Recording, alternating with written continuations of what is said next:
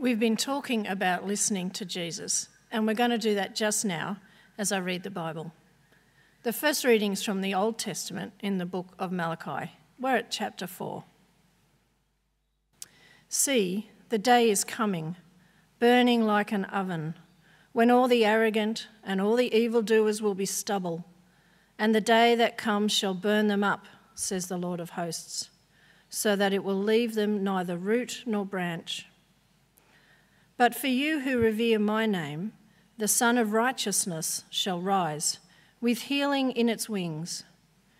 You shall go out leaping like calves from the stall, and you shall tread down the wicked, for they will be ashes under the soles of your feet on the day when I act, says the Lord of hosts.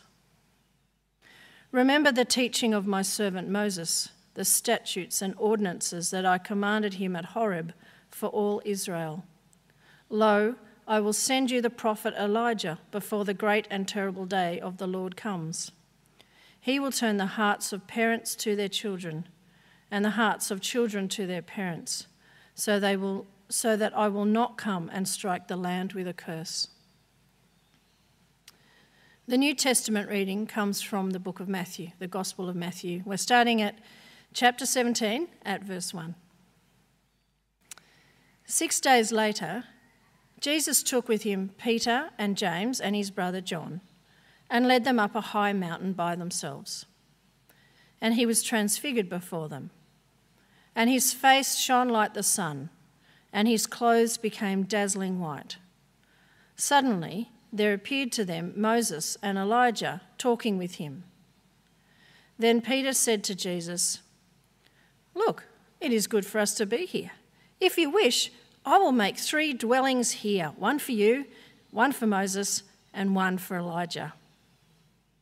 While he was still speaking, suddenly a bright cloud overshadowed them, and from the cloud a voice said, "This is my Son, the Beloved. With him I am well pleased. Listen to him." When the disciples heard this, they fell to the ground and were overcome by fear. But Jesus came and touched them, saying, "Get up and do not be afraid." And when they looked up, they saw no one except Jesus himself alone. As they were coming down from the mountain, Jesus ordered them, "Tell no one about the vision until after the Son of Man has been raised from the dead." And the disciples asked him, "Why then do the scribes say that Elijah must come first?" He replied, "Elijah is indeed coming and will restore all things. But I tell you that Elijah has already come, and they did not recognize him. But they did to him whatever they pleased. So also the Son of Man is about to suffer at their hands." Then the disciples understood that he was speaking to them about John the Baptist. This is the word of the Lord. I suppose that everyone who encountered Jesus in the course of his public ministry may have known that he was special. For those that have been healed by him, very special indeed. They experienced his power close up and at first hand, although of course not uniquely, because there were plenty of other miracle workers going, some of whom we meet in the Acts of the Apostles, and also not permanently, because sooner or later, like most of us, those people who Jesus healed got sick and declined and died. But I wonder whether for many, perhaps even including the disciples, Jesus would have been fairly ordinary. He ate and he drank, he toileted, and he slept like anyone else. He laughed, he cried, he got angry, he got tired, he walked and talked in an entirely recognisable way. Well, today we return to the Gospel of Matthew, as Megan mentioned. As it happens, we looked at chapters 15 and 16 right in the middle of last year, just as we were coming out of lockdown. And here we are again in Matthew as we continue in lockdown now for a second time. And we're at a crucial hinge point in the Gospel accounts of Jesus' life and ministry. Miraculously revealed to him not by flesh and blood but by the Father, Peter got Jesus. Peter understood who Jesus was. Matthew chapter 16, verse 16, "You are the Messiah, the Son of the living God." And then Jesus spoiled it all by getting all negative and pessimistic. From that time on, now that Peter's got it, Jesus began to show his disciples that he must go to Jerusalem and undergo great suffering at the hands of the elders and chief priests and scribes and be killed, and on the third day be raised. Now, you may remember that this was not to Peter's liking at all. In fact, as far as he was concerned, this was the opposite of being the Messiah, and he tells Jesus to buck up and stay positive. And in response, Jesus is firm to the point of being fierce. Peter has no idea about the way God does things. All he can see is human things, earthly methods, unworthy means. No, Jesus knows that the path of the Messiah is through the valley of the shadow of death, all the way into darkness. And the very next thing that happens is that Jesus takes this same Peter, along with the other two in Jesus' close inner circle, James and John, up for a mountaintop experience, where they get to see behind all the appearances to what is really there, where the curtain is pulled back and light and clarity shine for just a moment. And we see the truth about destiny, about mission, and about pattern. 6 days later, chapter 17, verse 1, Jesus took with him Peter and James and his brother John and led them up to a high mountain by themselves. And he was transfigured before them, and his face shone like the sun, and his clothes became dazzling white. And suddenly there appeared to them Moses and Elijah talking with them. Big things happen on mountains in the Bible. Moses met with God on Mount Sinai amidst the cloud and the thunder and the glory. Elijah battled with the false prophets of Baal on Mount Carmel. And Jesus was crucified on a hill outside Jerusalem, the place of the skull. And as we'll see, all three of those other mountaintop experiences are relevant here. What's happening on this mountain? Jesus is transfigured. Literally, in the original language, he is metamorphosed. He was changed in his appearance. His true colours were revealed, and they are the colours of glory. His face shone like the sun. His clothes became dazzling white. And he's joined by two of the central heroes in Hebrew history, Moses, the giver of the law, Elijah, the greatest of the prophets. Now, on the one hand, you might say that this is the demonstration of the divinity of Jesus, that he shares in the divine glory of God. And of course, it's true that Jesus is the divine. He is one from all eternity with the Father. He's God from God, light from light, true God from true God, begotten, not made. All of that is true. But I don't think it's the main point here, and for two reasons. The first is that in Luke's account of the Transfiguration, Moses and Elijah are shining in glory as well, and they certainly aren't divine. But more importantly, Jesus has actually already talked about exactly this sort of thing.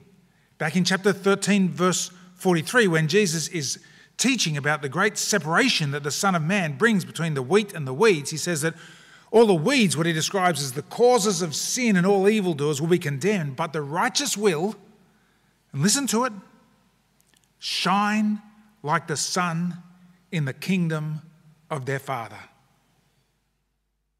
Shine like the sun in the kingdom of their Father. That's the promise that Jesus makes for all who believe in him, and especially all who hear the words of the kingdom and understand and bear fruit for God. In other words, I don't think that the Transfiguration is primarily a revelation of the divinity of Jesus, although it is, of course, true that Jesus and the living and true God are of one being. It's actually a revelation of the humanity of Jesus, or rather the humanity of all people who will be taken up to the glory of the kingdom of God. This is what we were created for, what we see here on the mountain. This is what we were designed in the beginning for, to walk and talk with the Holy Lord. And this is what humanity in Jesus will be restored to. This is our destiny. What we see here. What Peter and James and John see here. Far more immediately relevant to us even than seeing Jesus' divinity, this is seeing our humanity, our glorified humanity, our future.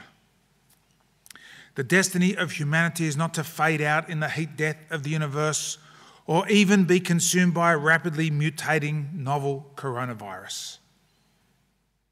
It's for your face to shine like the sun. That's you. Because that is the intensity of your glory. Which leads to the second point. How do we get there from here? Mission. Because the one thing that's perfectly obvious about this world and about you and I is that they are not terribly glorious, that we're not really fit for purpose yet. Perhaps never more obvious than as we battle with lockdown. It's a commonplace of biblical thought that no one can come as is into the presence of the holy God and live. Certainly Moses knew that all too well. The glory of God is too heavy for us. It's too intense when it comes into contact with inglorious creatures. Instead of enhancing them, it crushes them. It's actually not that difficult to get a hold of. Don't try it, right? Don't try it. But if you just for a few seconds you look directly into the sun, it will burn your eyes out. You just can't handle its glory. It's simply too intense for you. You're not yet made of stern enough stuff. And you know this at a personal level as well. You may think that you're reasonably smart or even kind until you come into the presence of someone who really is super smart or genuinely sacrificially kind. And then you realise just how small and feeble you are. And that can be actually not an inspiring experience. It can be a crushing one. Interestingly, the disciples, or at least Peter, are not completely awestruck at the point of the transfiguration itself. In fact, Peter, in gloriously characteristic fashion, blurts out that he will set up a couple of tents, maybe to prolong the experience. It's like saying at the party, we don't really need to go yet, do we? Let's have another drink. Wouldn't you do the same thing if you had an opportunity to enjoy afternoon tea with Moses? Hey, now look, Moses, I've got a couple of questions. What was it really like up there on the mountain? And did you think about it when you smashed the stone tablets with the commandments? Were you worried what the heritage people would say? And so on. So let's build some tents. It's only when God himself appears on the scene that the disciples get really afraid. Verse 5. When he was still speaking, suddenly a bright cloud overshadowed them, and from the cloud a voice said, "This is my son, the beloved. With him I am well pleased. Listen to him." And when the disciples heard this, they fell to the ground and were overcome by fear. You see, right there is the crucial moment. The glory cloud envelops them all, and the disciples know that they cannot stand in the presence of the glory of God. Our being can't bear his being. And so they go from bravado to terror. They fall to the ground. They're overcome by fear, and rightly so. They're sinners. They have no place standing on this holy ground. They know they're going to die. God has turned up. But what happens? They don't die.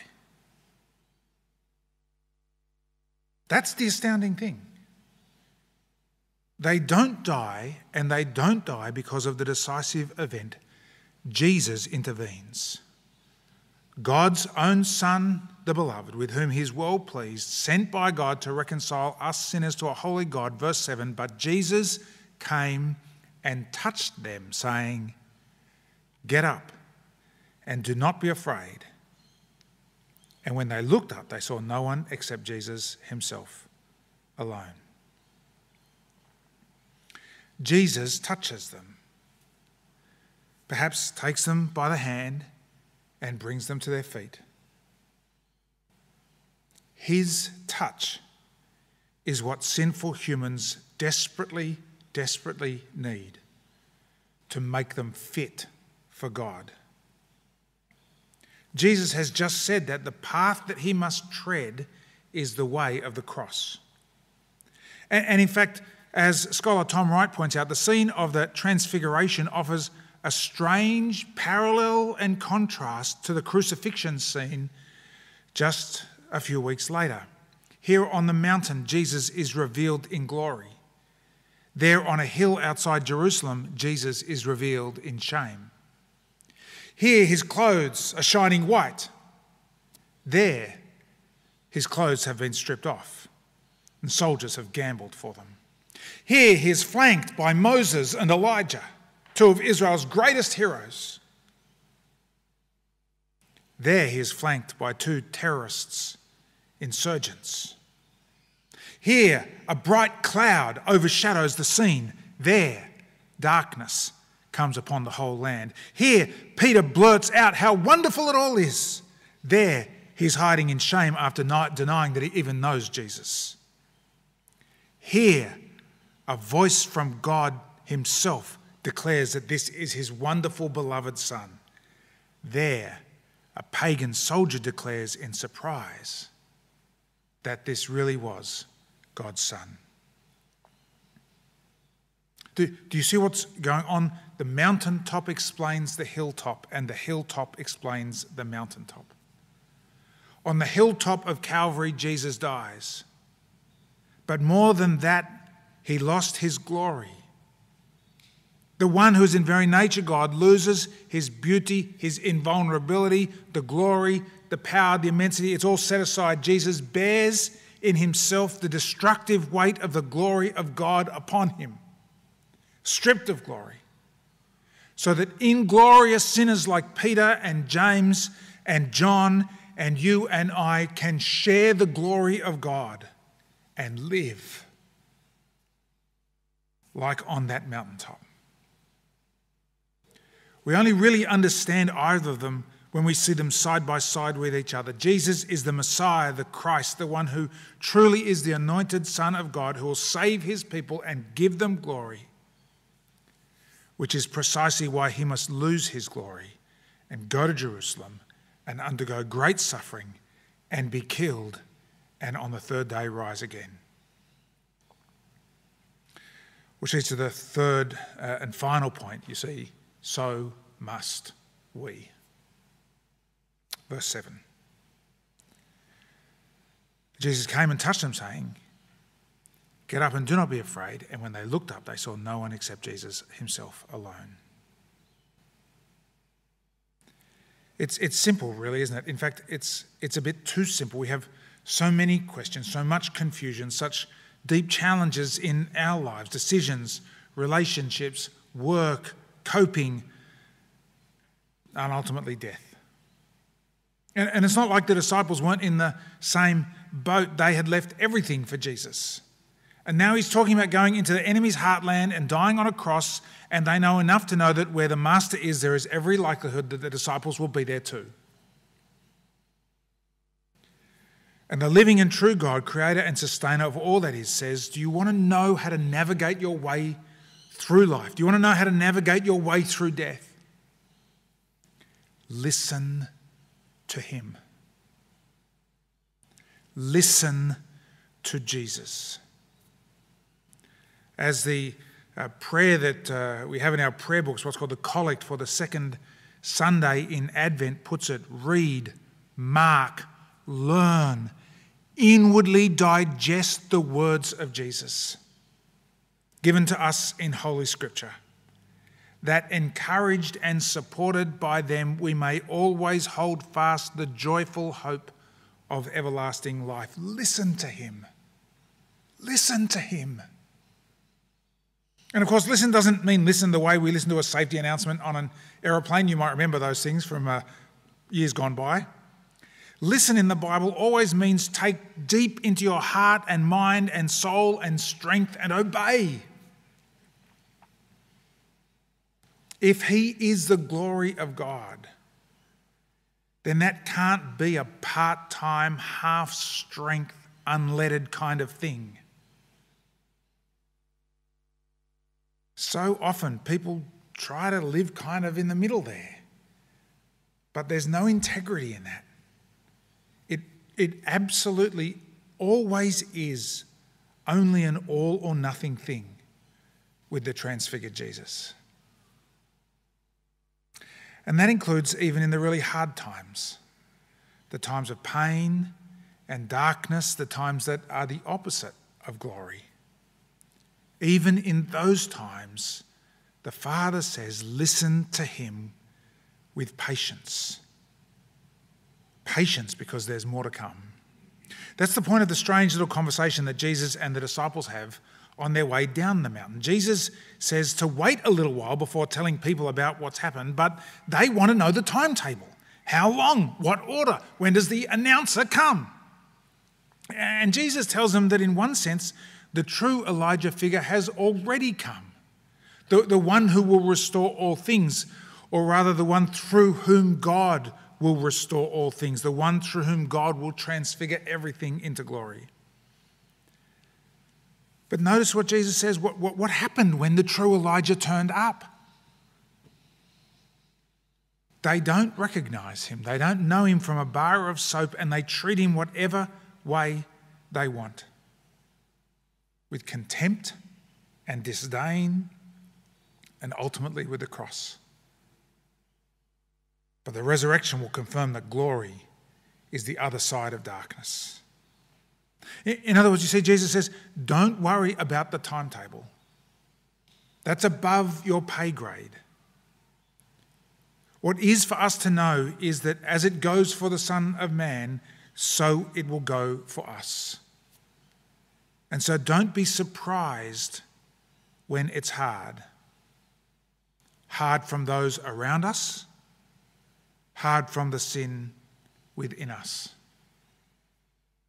Jesus says his people should be the least surprised and the most resilient when times are hard. But this moment is a moment of encouragement, you see, because there's a sense in which Jesus is Clark Kent just for a moment. However, we see the Superman that he really is. His glory is hidden. Although it's actually even more complicated than that. His glory is at work precisely in his hiddenness, in the cross. And that means that in our darknesses, God's glory can be at work as well. And so we can be patient, because there's more to life than is meeting the eye. There is transfiguration to come.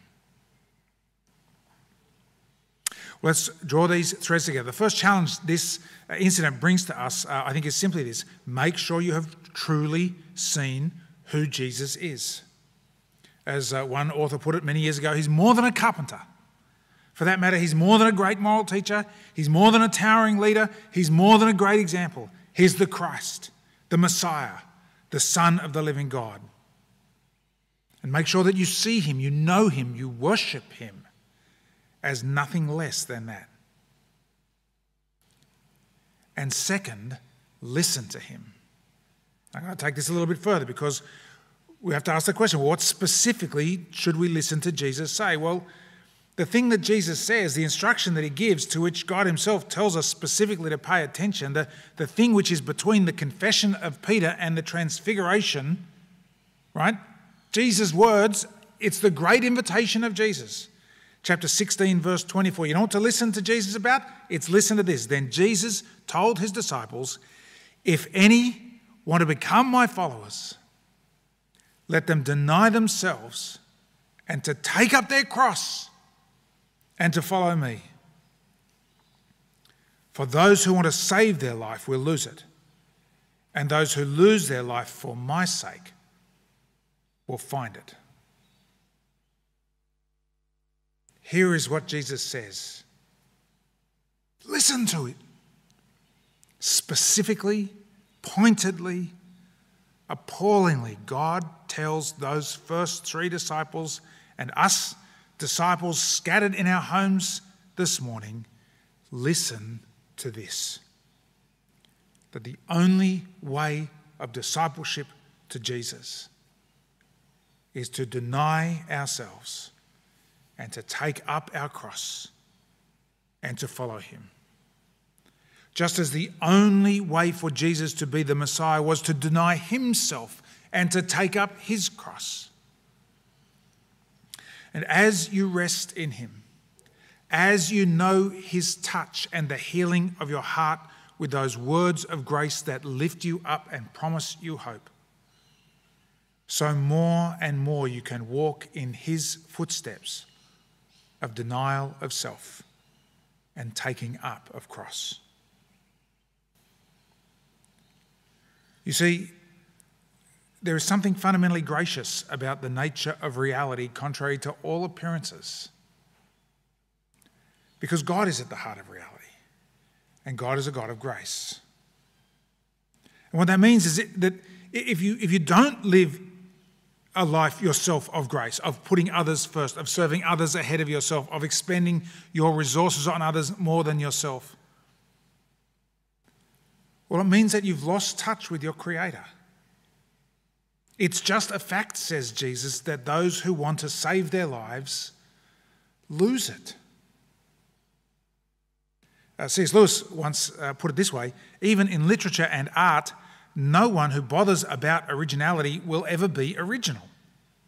Whereas if you simply try to tell the truth without caring tuppence about how often it has been told before, you will 9 times out of 10 become original without ever having noticed it. Save your life, grab hold of it, hang on to it, and it will escape your grasp. Lose your life for the sake of Jesus, and you'll save it. Deny yourself. Take up your cross. Follow me, says Jesus. And the Father says, listen to him. And so where is the challenge of discipleship for you at the moment, this week? Where is the challenge of denying yourself? Where is the cross for you to take up? Where do you need the spiritual power of grasping in your heart that Jesus has gone all the way to dissolution under the weight of the glory of God so you can stand in the presence of the glory of God? At a personal level, is it some sin to which you're clinging on in this challenging time of lockdown? Some delight that feeds the dark side of your desires? Perhaps it's a grudge that you carefully nurse, an unreconciled relationship. Perhaps it's just disinterest, sheer self-absorbed disinterest in anyone or anything else than your own coping. Sometimes letting go of these things can feel like a death, can't it? A genuinely cross-like experience. Know the touch of Jesus. Listen to Jesus. And then take up your cross and follow him. Let's pray. Our gracious God, loving Heavenly Father, our Lord Jesus Christ, Messiah and Saviour, and we praise you as the glorious one, resurrected now, having walked in faithfulness all the way to death, even death on a cross. We pray, Lord Jesus Christ, that we would so deeply know your touch in our lives, that we do truly listen to you, that we believe you when you say that those who seek to save their lives will lose it, but that those who lose their lives for your sake will save it. And so, Lord Jesus Christ, fill us with your grace to deny ourselves, to take up our cross, and to follow you. And we ask it in your name and for your glory. Amen.